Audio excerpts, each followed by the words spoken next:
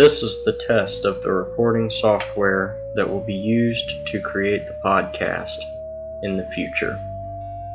BDPSQN6